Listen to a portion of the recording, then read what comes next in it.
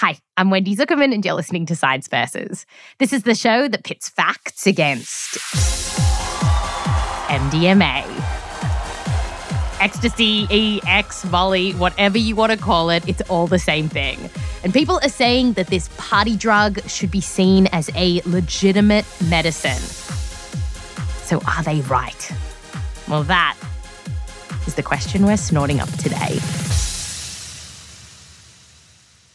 Hi, hello. How are you? Joseph. Hello. Joseph Palomar was a club kid in New York City in the late 90s and early 2000s. Reporter Heather Rogers and I went to chat to him in Manhattan. My prime year was probably 2000. I mean, I never missed a week at Sound Factory except the week of 9/11 where clubs were shut down. And oh, so you were there when Sandstorm came out. I really remember that. Right. Yeah. And you have a very big smile on your face right now. That was a good summer. But anyway. And Joseph wasn't your likely club kid. When he finished high school, he was actually really square and wanted to be a cop. I was ready to become a police officer here in New York City. I passed their physical and psychological. I just wasn't old enough yet to start. While waiting to join the police force, Joseph discovered a world that he hadn't known before. Nightclubs and after-hours dance parties. And he remembers that MDMA was huge at the time. You know, week after week, just people having the times of their lives on it. And people were there hugging, people making friends. And that's exactly what MDMA can be like. You can feel like the best version of yourself, like the stresses of the world are out of your head, and all you want to do is fall in love with your friends, with the world, and just dance. And these days, headlines are screaming that this drug is so powerful that it can do even more, that it can heal anxiety and cure PTSD. MDMA could have real medical benefits, even helping people cope with the worst of traumas. Soldiers with PTSD using the illegal drug known as MDMA cured the condition within weeks. And just this year, Australia became the first country in the world to make prescribing MDMA legal under certain circumstances. Psychedelics will soon be used as medicine in Australia. MDMA can now be prescribed in Australia to treat some complex mental health disorders. But despite all of this excitement, over in the US, MDMA is still very, very illegal. It's actually a Schedule I drug, right up there with heroin. And it's been this way for decades. In fact, Joseph told us that back in the 90s, from time to time, the clubs he was at would get busted. Like one night at this famous club in New York City called The Tunnel. The lights flick on, the music's still blasting. We're there, it was probably 3, 4 in the morning, something like that. And dozens and dozens of police officers start rushing in. And they're like, everybody out. And then finally the music goes down. And they were frisking, checking for drugs. And this takes us to the other side of the MDMA story. You see, for years, we've been hearing that this is a dangerous drug that can hurt and even kill us. You can go out in the night, take something, and die from it. This is Special Agent James Hunt, and when we first interviewed him several years ago, he was in charge of the Drug Enforcement Administration's New York division. He's now moved to the private sector. And James was very worried about people using MDMA. So it's like Russian roulette. I mean, you can keep on going, taking it, and, maybe you will never OD. Maybe you take your first one, and you'll die at one of these concerts. Back in 2017, we at Science Versus first took a look at what is up with MDMA. But with the hype about this drug just growing and growing, we thought we'd better dust off our glow sticks, grab a fresh pack of chewing gum, and take a new look at the science. To find out, could MDMA really be a powerful medicine that can cure stuff like PTSD? Or is it a dangerous drug that could kill you from just one pill? When it comes to MDMA, there are lots of just people having the times of their lives on it. But then there's science. Science versus MDMA is coming up just after the break.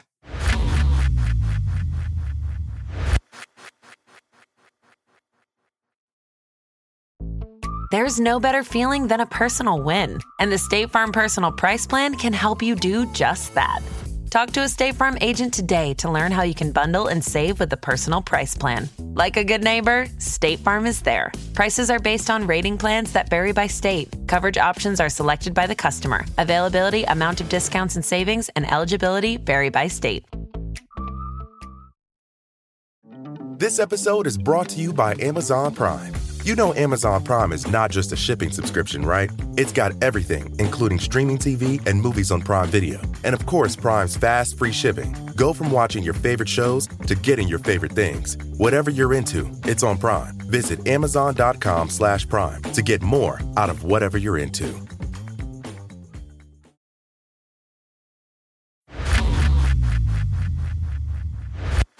Welcome back. On today's show, we're getting high on the science of MDMA. And while MDMA might feel like a modern drug, it was actually first cooked up more than 100 years ago by the pharmaceutical company Merck. They were trying to create a medicine to stop people from bleeding and in the process made MDMA. Now, as far as we know, back then, scientists never gave it to people. But that was until the 1960s and 70s. Where some researchers, like the so-called godfather of ecstasy, Alexander Shulgin, started experimenting with MDMA to help their patients. George Greer, a psychiatrist in San Francisco at the time, says that he remembers those days quite well. Particularly, he remembers the very first time that he took some MDMA with his girlfriend. It was quite lovely. And we were both impressed at the ease and directness of our communication style. It's not like we hadn't had communication like that before, but it was just so easy. What did you say that then you thought, oh my, I can't believe I just said that? Well, it's like we would say, some of it's just too personal for me to talk about in a radio interview. But things like, were you upset when I did this? And normally I would have said, oh, no, that's fine. It was no problem. And I said, yeah, I was upset. I was like, wow, well, that's not the way we would communicate before. We would, protect each other's feelings by not directly just saying, yeah, I didn't like what you did. The fact that George could open up so much made him think that MDMA could be really useful for people during therapy. And some of George's colleagues were thinking this too. So in the early 1980s, George decided to give it a try with his patients, which meant he needed a supply of MDMA. Now, even though back then it wasn't explicitly illegal, it existed in this sort of grey area, so you couldn't just buy it at the local pharmacy. And so instead, with the help of a chemist, George made it. And he told us about the lab that they used. There was a little stone fireplace. There were shelves with, colored bottles with handwritten labels of different chemicals. And so they got to work. Throw in a dash of piperonolacetone, a pinch of sodium hydroxide, and a thimbleful of hydrochloric acid. And we just let it react and kept stirring it. It would get warm, and so we started bubbling and went through a coil. After a couple of hours, he had the goods. So we ended up with a white powder, pure white powder. George gave that powder to his patients, and he said that they opened up, and it really helped them with their therapy. It was medicine, and it was used for healing purposes. George published a study on what he was doing. He followed 29 people, checking in with them over the following months.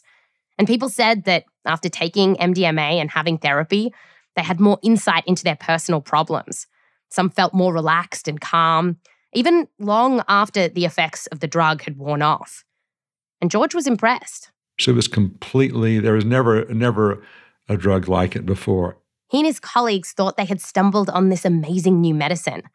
But around 1983 was when I first heard that it was being used at cocktail parties in New York City. I said, okay, the end is near. And he was right. Congress started to get antsy about MDMA. And in 1985, the Drug Enforcement Administration made it illegal. They said that the drug, quote, presents a significant risk to the public health, and that it had, quote, no legitimate medical use. And that hit George hard. Oh, absolutely. Yeah, it was very disappointing because, we couldn't help people with it anymore. So George stopped his work with MDMA just as he was getting started. But more recently, Researchers have been sinking their teeth into MDMA once more, really grinding away at it. And one big question that they have is, why does MDMA make us feel so good? That is, what is happening in our brains when we take it? So to find out more, we asked a real party girl. My name's Harriet DeWitt. I'm a professor in the Department of Psychiatry and Behavioral Neuroscience at the University of Chicago. Harriet first became interested in MDMA one day at a science conference when some researchers told her that they'd had life-changing experiences on the drug. Yeah, a couple of colleagues, actually, and they were people that I didn't see as drug users at all. And then was it then when you thought, I kind of want to study this more? Yes, definitely. So she dove in. She started reading all about MDMA. And what she learned is that the high that people can feel on this drug, it can feel a bit like taking speed. And that makes sense because chemically, MDMA is similar to amphetamines. In fact, MDMA stands for methylene dioxymethamphetamine. Get it? MDMA. But there's something different about MDMA. It does something unique, and it produces a behavior that you don't see with any other drugs. The unique thing that MDMA does is it makes you feel a real closeness with other people, like what Joseph felt like on the dance floor. And a wild and very cute image is that when you give MDMA to rats, it even helps them bond. So it makes rats lie together side by side as though they were sort of bonding, as though they were sort of connected. So Harriet's big question was, why does this happen? Well, you may know that MDMA can affect your serotonin levels. And one of the ways that it does this, it's really interesting. MDMA can latch onto this protein that normally removes serotonin from your brain. And so basically, without that protein hoovering up serotonin, it gets to stick around. And so this seems like a pretty clear-cut explanation for how MDMA works, right? I talked to Harriet about it. The story that you hear is just, well, it's serotonin. Serotonin makes you happy. Put them together, it sounds like that's the feeling of being high. It's a nice story, but there's no way there's going to be just a little bump of one neurotransmitter that corresponds to feeling high or feeling good or feeling, it's just much more complicated than that. So, for example, MDMA can affect other neurotransmitters like dopamine and norepinephrine, as well as this hormone that's linked to bonding called oxytocin. So Harriet told me about this one study that she did where the MDMA produced a very large increase in oxytocin. But Harriet reckoned there must be even more to this story. So to unlock the mysteries of MDMA, much like the researchers before her next step was to score some. Heather Rogers and I asked Harriet about this. And I guess you find it through just researchers in the know. Yes, exactly. Kind of like how you find it on the street. No. So where do you get it from? There's one chemist who has now actually retired, and he produced a fairly large quantity of it that he has made available to researchers. So now that Harriet had the goods, she got a bunch of participants, gave them a pill, and she wasn't shy about the dosage. People compare it to something that they might get in a rave situation, and they wouldn't want more, put it that way. In her first experiment with MDMA, which was published in 2009, Harriet gave 9 people the drug. And then she showed them pictures of faces with various emotional expressions, like a person smiling or someone frowning. And she repeated the experiment, but giving them a placebo. And what she saw is that when people were high, their brains had a stronger response to seeing happier faces. And curiously, their brains also weren't so affected by the angry pictures. So it sort of makes them less able to detect negative emotions. So they're less responsive to angry faces. One way that MDMA might be doing this is by dampening the activity in this part of the brain associated with fear, called the amygdala. And Harriet reckons that this superpower of MDMA to make you care less about negative stuff around you, it's one of the things that makes this drug unique. You can feel good because you aren't distracted by what you think are negative expressions in your friends around you. And you can just enjoy your mates. You can imagine if the people are at a party, then they're going to be less sensitive to kind of judgmental expressions or in a social situation, you're feeling a little bit like people are looking at you and people are judging you. That is amazing. It's kind of a mechanism or a process that we would never have thought of otherwise until we had done these studies.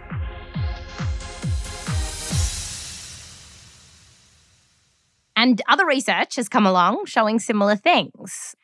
And just this year, Harriet published a study where she gave MDMA or a placebo to 2 strangers and then got them to have a chat.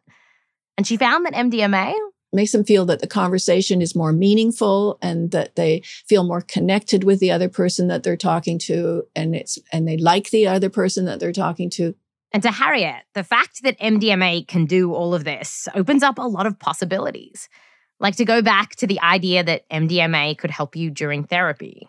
Well, if you think about it, if they're less responsive to negative emotions in other people, then to the extent that this therapist has some negative expression or the person perceives some negative expression in the therapist, if that's taken away, then the patient is more likely to be able to address negative things in their own lives or reveal more negative things. And just a few years ago, Harriet wanted to know if maybe MDMA wasn't just affecting our brains, but maybe also our sense of touch. There'd been some research suggesting that when our oxytocin levels rise, it can make some types of touch feel nicer. And Harriet knew that MDMA bumps up our oxytocin levels. So she got people into her lab, gave them MDMA or other stuff like a placebo, and then a colleague grabbed a soft brush made of goat's hair and slowly stroked their skin.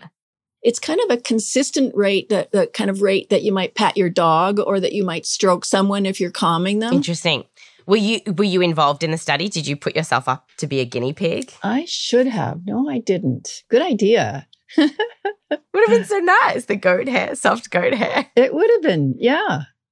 And she found that it was nice. In fact, people on MDMA said that soft touch was nicer on average than the people who were on a placebo.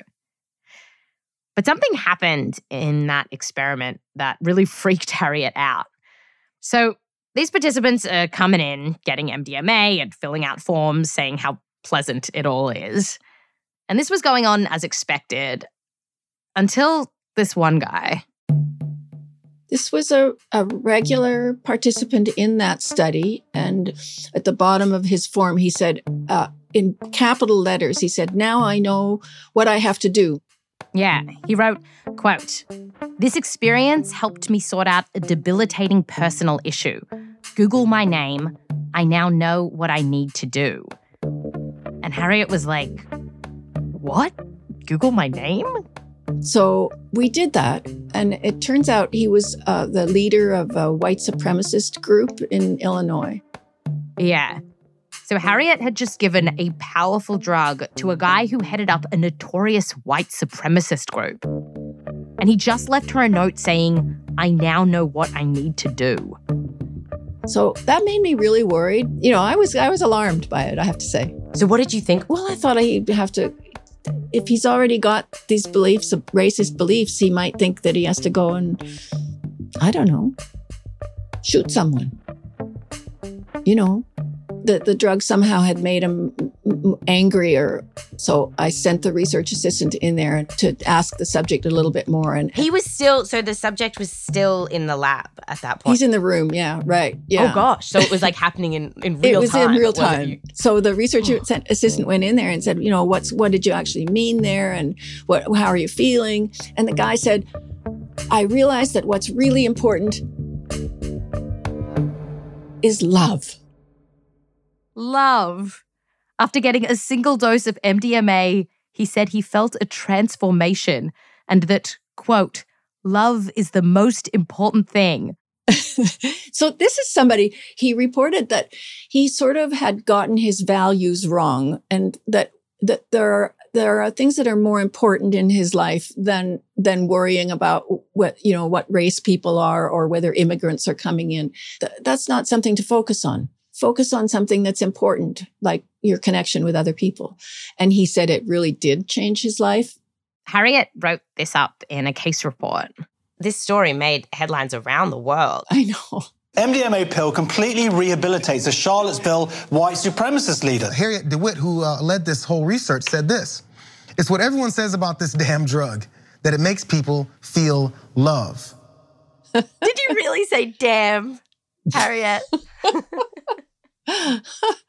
Probably. And have there been other cases? I mean, so many people who have racist views must have taken MDMA and not had a complete transformation. Yeah. I don't know why did he experience love and other people who use the drug don't. Do you think maybe it was the goat hair that did it? The lovely soft goat hair. There you go. Could have been. And Harriet told me that this guy wasn't completely cured. He did have some racist and anti-Semitic thoughts. But still, in the future, she wants to do a study where she gets people into her lab with different political views and gets them to take MDMA to see if perhaps conversations go a little smoother.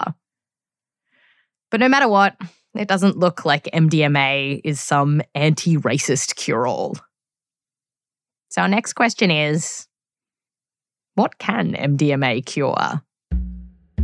Because researchers are looking to see if MDMA can help with all kinds of things, from different kinds of anxiety to alcohol use disorder.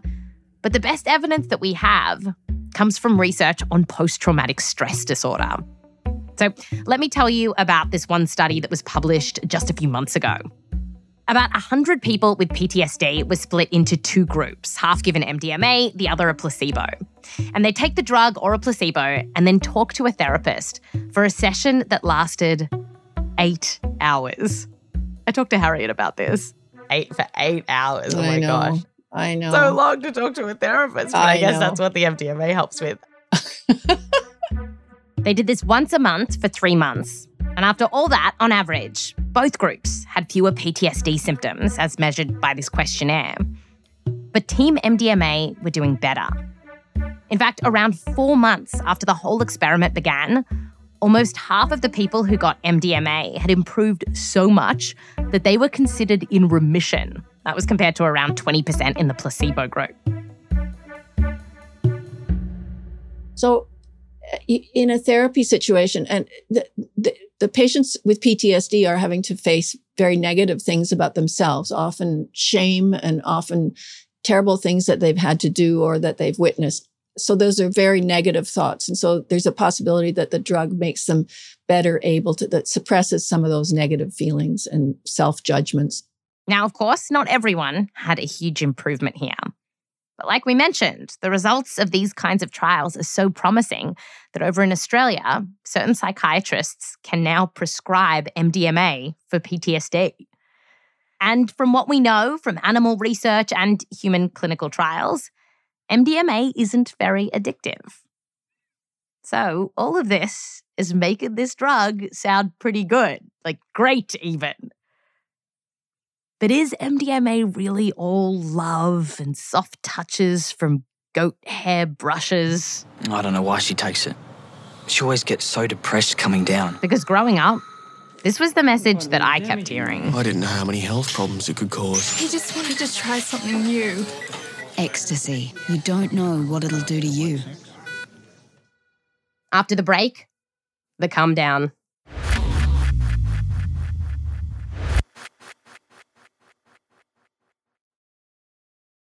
This episode is brought to you by Amazon Prime.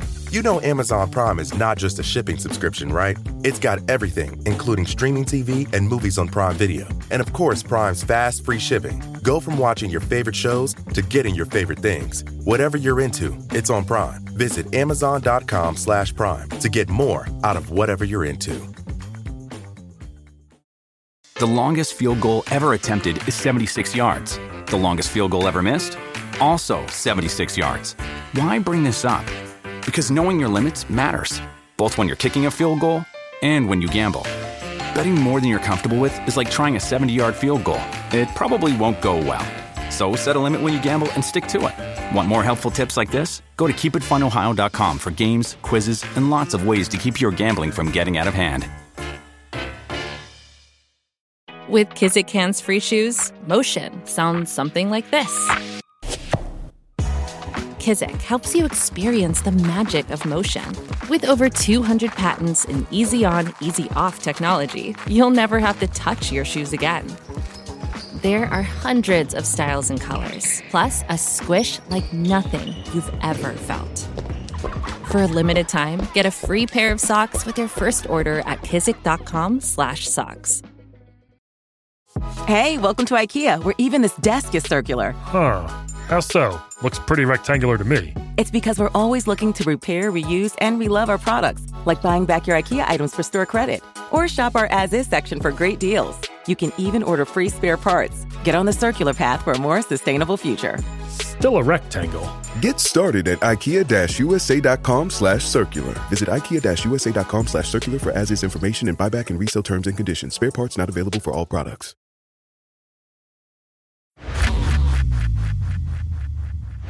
Welcome back. So we just found out that MDMA is proving to be a really promising treatment for PTSD. But now the sun is up, the high is gone, and we feel like And we're asking, is MDMA dangerous? First, let's talk about the days after. Because some people say that they feel low and depressed. In fact, this phenomenon is so commonly known that it's got nicknames like the Tuesday Blues and even Suicide Tuesday, which could be pretty concerning, particularly if we're about to give this drug to people who are struggling with their mental health. So, is it true? The MDMA come down? Well, there are studies that find, yes, some MDMA users can feel a bit down or depressed in the days after taking the drug. And a lot of the scientific literature on this seems to blame serotonin.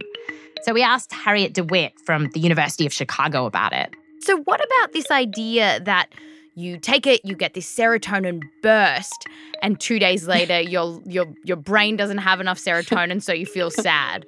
Yeah, right. Well, it's a nice story to tell, but it's been questioned a certain amount. And there are a few good reasons to think that this idea that MDMA maxes out your serotonin, giving you a come down, isn't quite true. So, for one, as part of Harriet's research, she asked about 40 people about their moods 2 days after taking her MDMA. And we don't see this crash. They were totally normal. Yeah. You go to Harriet's lab, take some MDMA, no come down. Plus, a small trial looking for the come down effect on people who were taking MDMA to help with alcohol use disorder also didn't find any evidence of it. In fact, they wrote, quote, "We found that rather than a come down, participants maintained a positive mood during the week after each MDMA session." End quote. The recent clinical trials on MDMA and PTSD also didn't find that MDMA increased your risk of having suicidal thoughts. So, what do we make of all this? Well, Harriet has a couple of ideas about why recreational users might feel this, but the people in research studies mostly don't. You see, unlike partygoers, the people in her study, they're well rested. They're told to eat before they come in. They're hydrated, so we make sure that they drink water while they're here. We control the temperature in the room. We might not be producing the experience that they're getting in their party situation. Yeah, you're not drinking alcohol either. This could also be a dose thing, like Harriet gives people enough MDMA to get high, but maybe she doesn't give them enough to have a big crash later. And finally, it's possible that the MDMA come down just isn't as common as we think. Because in one of the PTSD clinical trials, out of 46 people who got MDMA, one person did bow out of the trials, partly because of what sounds a bit like they got the Tuesday blues. So, that is what we know about the come down a couple of days later. But what about the long-term consequences of using MDMA? Like, say if you take it every weekend for months or even years. Will it fry your brain? This is your brain. This is drugs. This is your brain on drugs. Any questions? Well, just a couple. You see, this idea that MDMA could break your brain has been around for decades. But it really caught fire in the early 2000s when a study in monkeys suggested that MDMA could kill brain cells. But in one heck of a whoopsie, the researchers later realised that they accidentally gave the monkeys meth instead of MDMA. Don't you hate it when you do that? The researchers retracted their paper, but the idea that MDMA can fry your brain stuck around. So, away from monkeys and meth, what do we know here? How bad is MDMA for us? Well, to find out, several years ago, a big review paper analysed studies involving more than 1,000 people who had taken a lot of MDMA. And I mean a lot, averaging almost 350 pills. And after all that partying, how are they doing? Well, for the most part, these people were actually fine, but there were a few things to worry about. So heavier users tended to find it trickier to move from one task to another, and their memory could also be worse. In fact, there is one case study of a guy who took an estimated 40,000 ecstasy pills over about a decade, and years after he stopped the drug, his concentration and memory still sucked. Here's Harriet. People can use a lot. If they keep using it, yes, it's almost certainly damaging to their brains.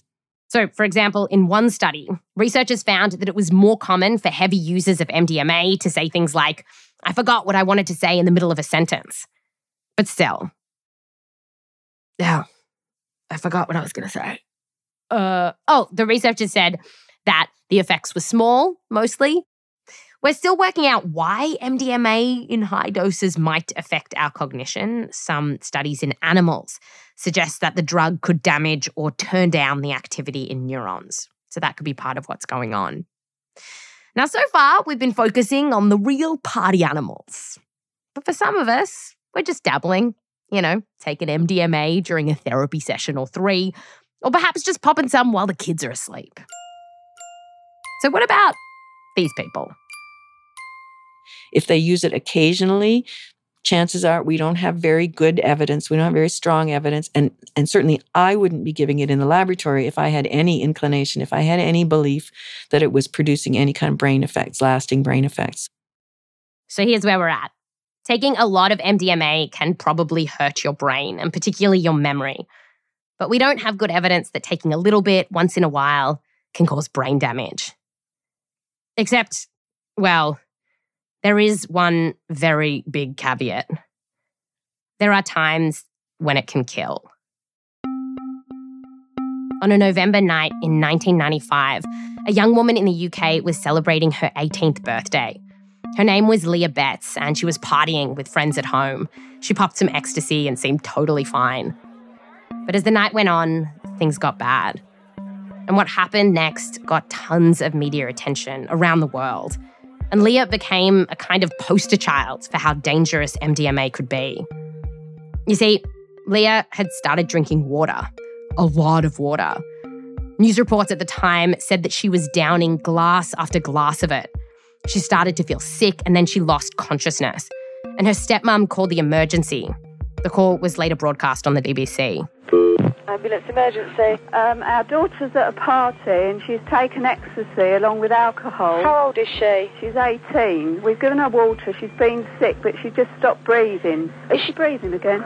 She's not breathing. Okay, I've got the ambulance on the way to you now. Have you got her flat on her back on the floor? Yes, my husband's doing her now. A few days later, Leah died in hospital. So what happened here? Well, it's thought that Leah died from drinking too much water. You see, your body needs a perfect balance of salt and water to keep you alive. And when you're on MDMA, it can mess with that salt-water balance. Now, this partly happens because MDMA can trigger the release of a hormone that stops you from peeing. So you're basically retaining all of this water.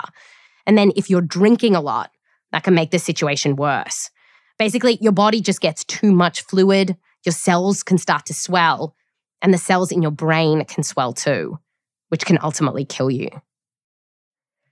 Now, what happened to Leah does not happen often. In fact, one review paper looking for cases like this found only around 20 instances of people dying like that. And that was over almost 3 decades. And while this story of drinking too much water on MDMA got a lot of attention, deaths from hypothermia or overheating are actually more common. And that's because MDMA can drive up your body temperature. But just generally, even considering that, deaths from MDMA are rare. We couldn't find a number from the US on how many people died from taking just MDMA. But in England and Wales, on average, 43 deaths each year have been linked to taking MDMA. That's out of roughly 1 million ecstasy users each year. That's not good, but to put it into perspective, one scientist has said that it's safer to take the drug than to ride a horse. And the thing is that these deaths, they might not all be MDMA's fault. Because the vast majority of people who take MDMA, they don't get it from guys like Harriet's chemist. They buy it on the street.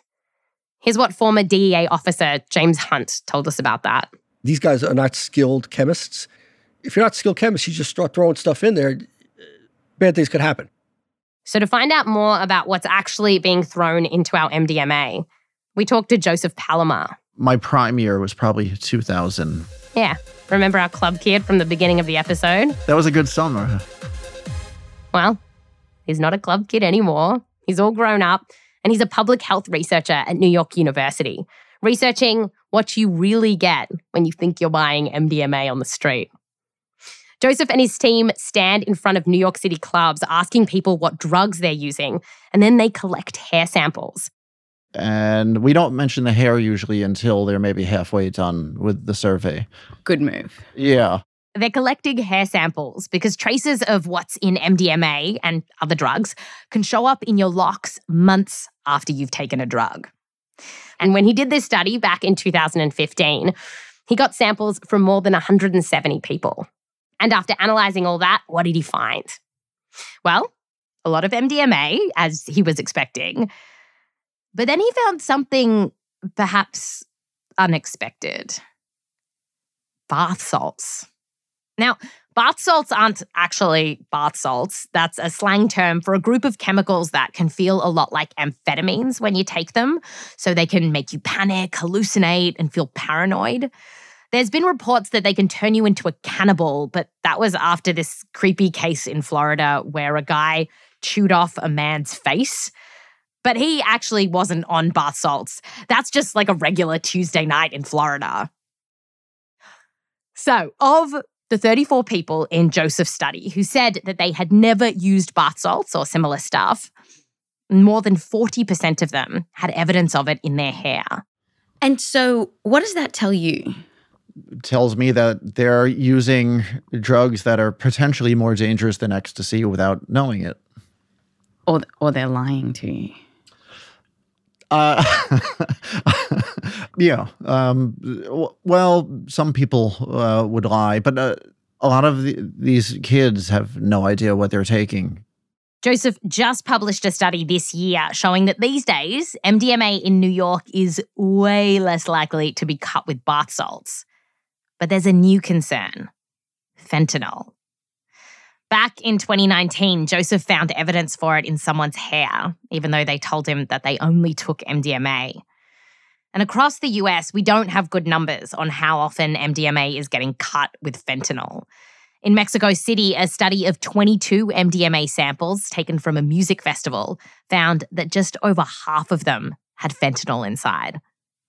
And research has found that MDMA can be mixed with other stuff, like ketamine or caffeine, which Joseph says might be dangerous or it might not. We don't know how these drugs work at the same time. It might be quote-unquote good effects that are increased, or it might be really bad effects that are increased. Or you never know what that's going to do to your brain or your body, a combination of drugs that we don't know about. Bottom line, it is hard to know the chance that when you buy MDMA on the street or at a music festival, it's going to be pure or not. Studies from the UK, Spain, and Australia suggest that roughly 1 in 5 samples are adulterated. Roughly. So I guess it's just best to score your MDMA from the scientists. All right. So when it comes to science versus MDMA, Where does this leave us? Well, the funny thing about MDMA is that there's almost this feeling behind it that there has to be a bad consequence for feeling so good. I mean, surely you can't have this much fun and not break your brain. But chemicals don't work like that. They don't decide to punish you for having too much fun. They're not your Catholic grandfather. And from what we're seeing, this drug, MDMA, it's actually pretty safe. And for some people, it could be a really powerful medicine. That's Science Versus.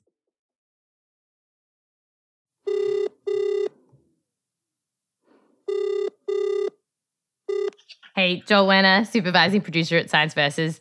Hey, Wendy. Do you want to take a guess at how many citations are in the MDMA episode? I sure do. I reckon we have definitely cracked 100. Got a century, notched up the century. Yeah, look, there's 180 citations in this week's episode. What? What? Are you sure? Did someone double up on a couple? I don't think so. I don't think we have. Because I guess I was updating the science. So we already had a lot of citations in there that I guess I added a bunch. Oh, goodness. If people want to read about MDMA, bath salts, the man in Florida who was a cannibal. If you want to know more about all of this stuff, go to our show notes and there is a link to the transcript. You might need some MDMA to get through the whole lot in one sitting. So just, talk to your local psychedelic dealer. Next week, we're sticking with the drugs theme and we're exploring the science of caffeine, which is super interesting. And I am very, very invested. I drink so much coffee. This could be really bad news for me. So because it could be great. It could be great news. See you then. Bye. Bye. This episode was produced by Heather Rogers and me, Wendy Zuckerman, with help from Shruti Ravindran, Caitlin Sori, Rose Rimler, Joel Werner, Nick Delrose, and Michelle Dang. We're edited by Blythe Terrell. Fact-checking by Michelle Harris, Ben Kiebrick, and Diane Kelly. Sound design by Martin Peralta, Hayley Shaw, and Bhumi Hidaka. Music written by Bobby Lord, Peter Leonard, Emma Munga, So Wiley, and Bhumi Hidaka. Thank you to all of the researchers that we reached out to for this episode, including Professor Gerald S. Meyer, Professor Need McDade, Dr. Brian Earp, Dr. Carl Roberts, and Dr. Matthew Baggett. An extra thanks to Lucy Little, Johnny Dynell, Jesse Radoy, Joseph Lavelle Wilson, and the Zuckerman family. Science Versus is a Spotify Studios original. Listen to us for free on Spotify or wherever you get your podcasts. Yes, you can find Science Versus anywhere. If you are listening on Spotify, follow us and tap the bell icon for episode notifications. And if you like the show, then give us a rating, a 5-star rating. Just do it. I'm Wendy Zuckerman. Back to you next time.